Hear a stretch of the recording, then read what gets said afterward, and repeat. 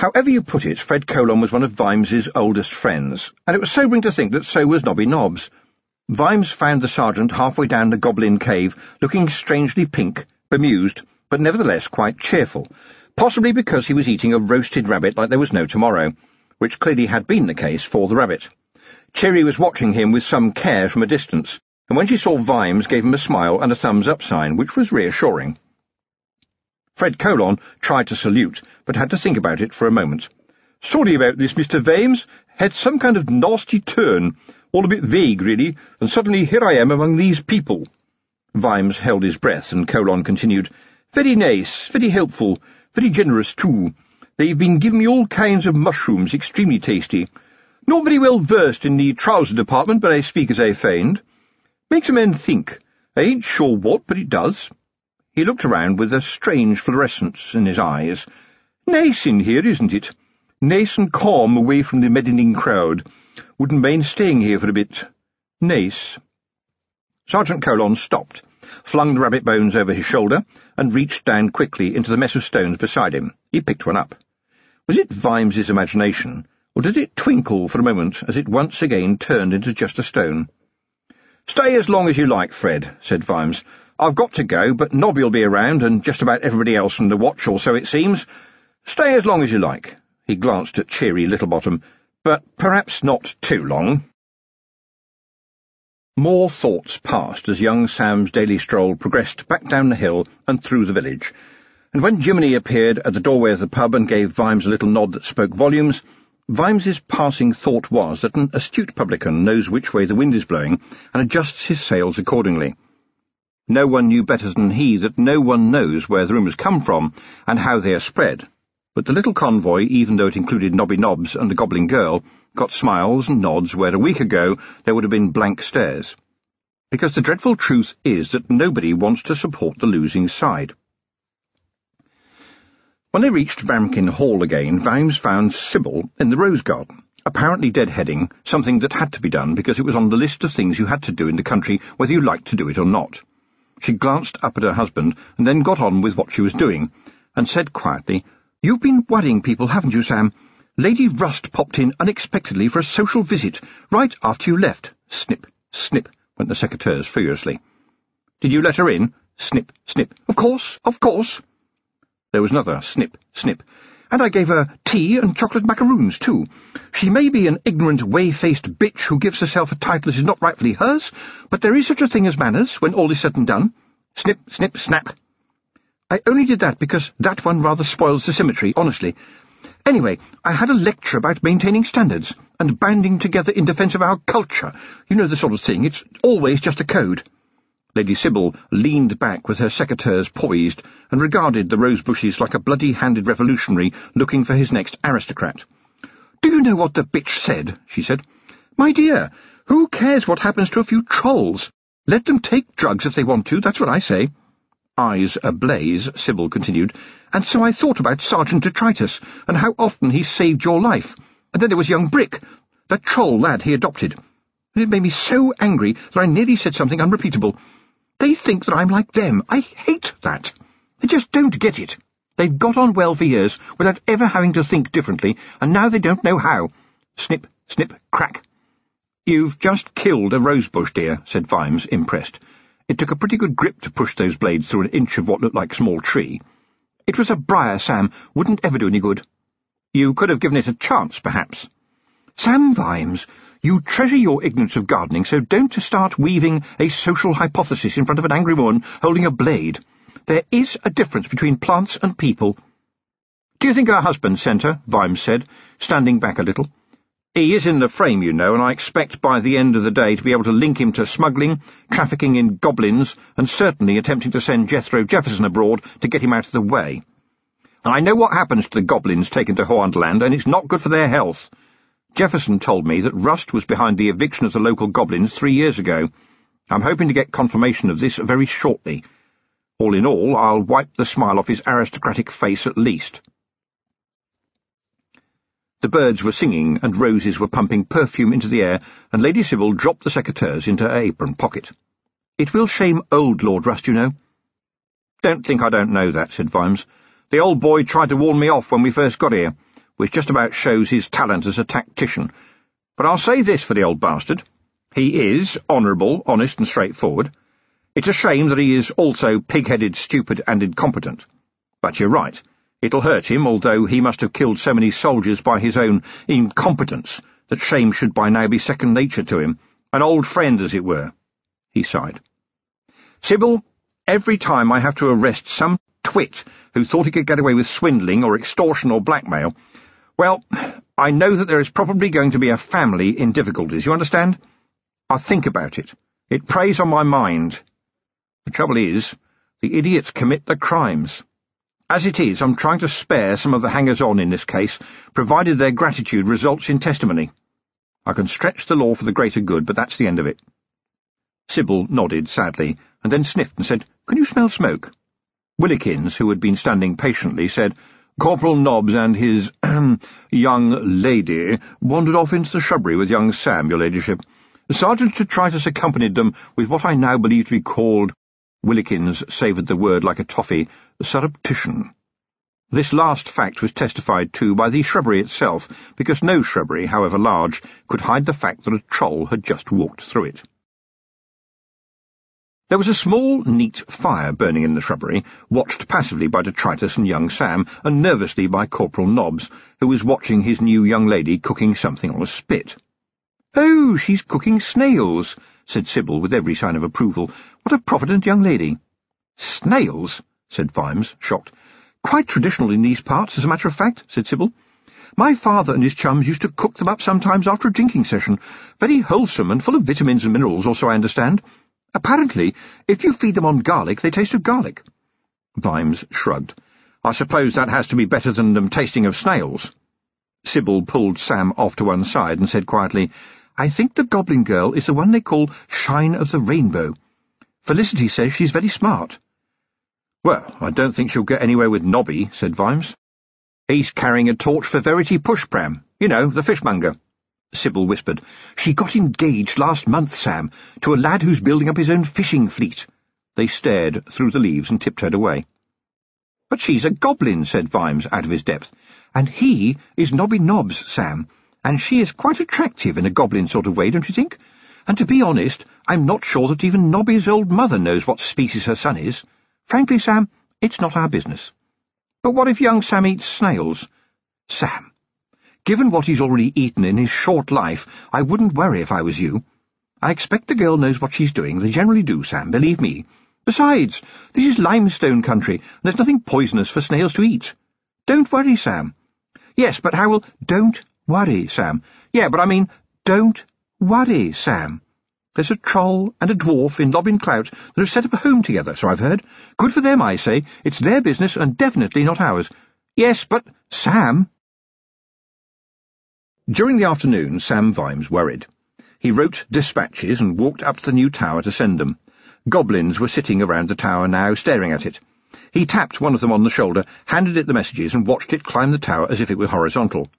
A couple of minutes later it came down with a smudged confirmation of sending slip, which it handed to him along with a couple of other messages before sitting down to stare at the tower again.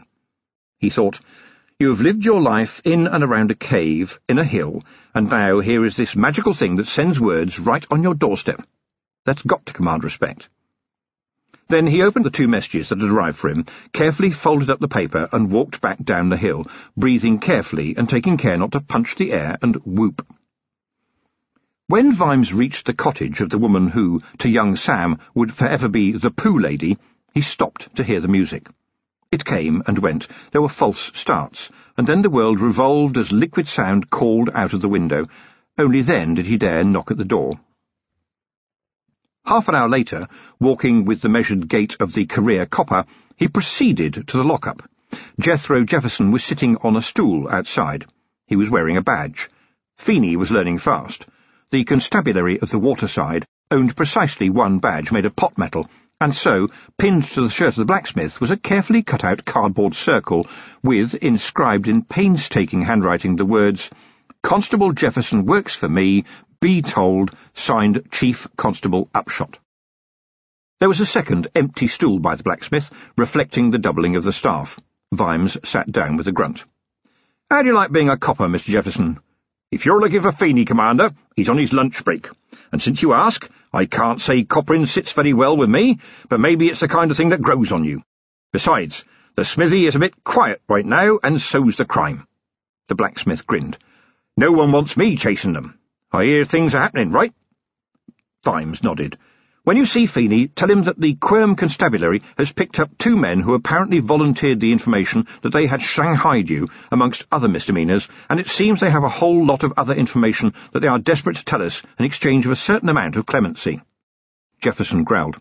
"Give me 5 minutes for them and I'll show 'em what clemency is." "You're a copper now, Jethro, so you don't have to think like that," said Vimes cheerfully. "Besides, the balls are all lining up." Jefferson gave a hollow laugh, laden with malice. "I'd line their balls up for them, and just you see how far apart. I was a kid when the first lot were taken, and that bloody Rust kid was there all right, yes indeed, urging everybody on and laughing at them poor goblins. When I ran out into the road to try and stop it, some of his chums gave me a right seeing to. That was just after my dad died. I was a bit innocent in those days, thought that some people were better than me, tipped me out to gentry and so on, and I took over the forge, and if that don't kill you, it makes you strong." And he winked, and Vimes thought, "You'll do. You'll probably do. You've got the fire." Vimes patted his shirt pocket and heard the reassuring rustle of paper. He was rather proud of the note at the end of the Clack's message, which was a personal one from the Commandant in Quirm. It read, "When they heard that you were on the case, Sam, they were so chatty that we used up 2 pencils." And then Sam Vimes went to the pub, just as the men were coming in, and sat in the corner nursing a pint of the beetroot juice with a touch of chilli, to help down a snack consisting of 1 pickled egg and 1 pickled onion nestling in a packet of crisps. Vimes did not know very much about gastronomy, but he knew what he liked. And as he sat there, he saw people talking to one another and looking at him, and then one of them walked slowly over, holding his hat in front of him in both hands, as if in penitence. "Name of Hasty, sir. William Hasty, Thatcher by trade, sir." Vimes moved his legs to make room and said, "Pleased to make your acquaintance, Mr. Hasty. What can I do for you?" Mr. Hasty looked around at his fellows and got that mixed assortment of waves and hoarse whispers that adds up to get on with it. Reluctantly, he turned back to Vimes, cleared his throat, and said, "Well, sir, yes, of course, we knew about the goblins, and no one liked it much. I mean, they're a bloody nuisance if you forget to lock your chicken coop and such like, but we didn't like what was done because it wasn't right not done like that, and some of us said we would suffer for it come the finish, because if they could do that to goblins, then what might they think they could do to real people? And some said, real or not, it wasn't right. We're just ordinary people, sir, tenants and similar, not big, not strong, not important, so who would listen to the likes of us? I mean, what could we have done?" Heads leaned a little forward, breaths were held, and Vimes chewed the very last vinegary piece of crisp. Then he said, directing his gaze to the ceiling, "You've all got weapons. Every man jack of you. Huge, dangerous, deadly weapons. You could have done something. You could have done anything. You could have done everything. But you didn't. And I'm not sure but that in your shoes I might not have done anything either. Yes?" Hasty had held up a hand. "I'm sure we're sorry, sir, but we don't have weapons." "Oh, dear me. Look around. One of the things that you could have done was think. It's been a long day, gentlemen. It's been a long week. Just remember, that's all. Remember for next time." In silence, Vimes walked across the chimney at the bar, noticing above the man a patch on the wall showing gleaming paint on the plaster. For a moment, Vimes's memory filled that space with a goblin's head. Another little triumph. "Jiminy, these gentlemen are drinking at my expense for the rest of the evening. See that they get home okay, even if wheelbarrows have to be deployed. I'll send Willikins down to settle with you in the morning." Only the sound of his boots broke the silence as he walked to the pub door and closed it gently behind him. 50 yards up the road he smiled when he heard the cheering start. The Roberta E. Biscuit was, unlike the wonderful Fanny, a boat that strutted its stuff.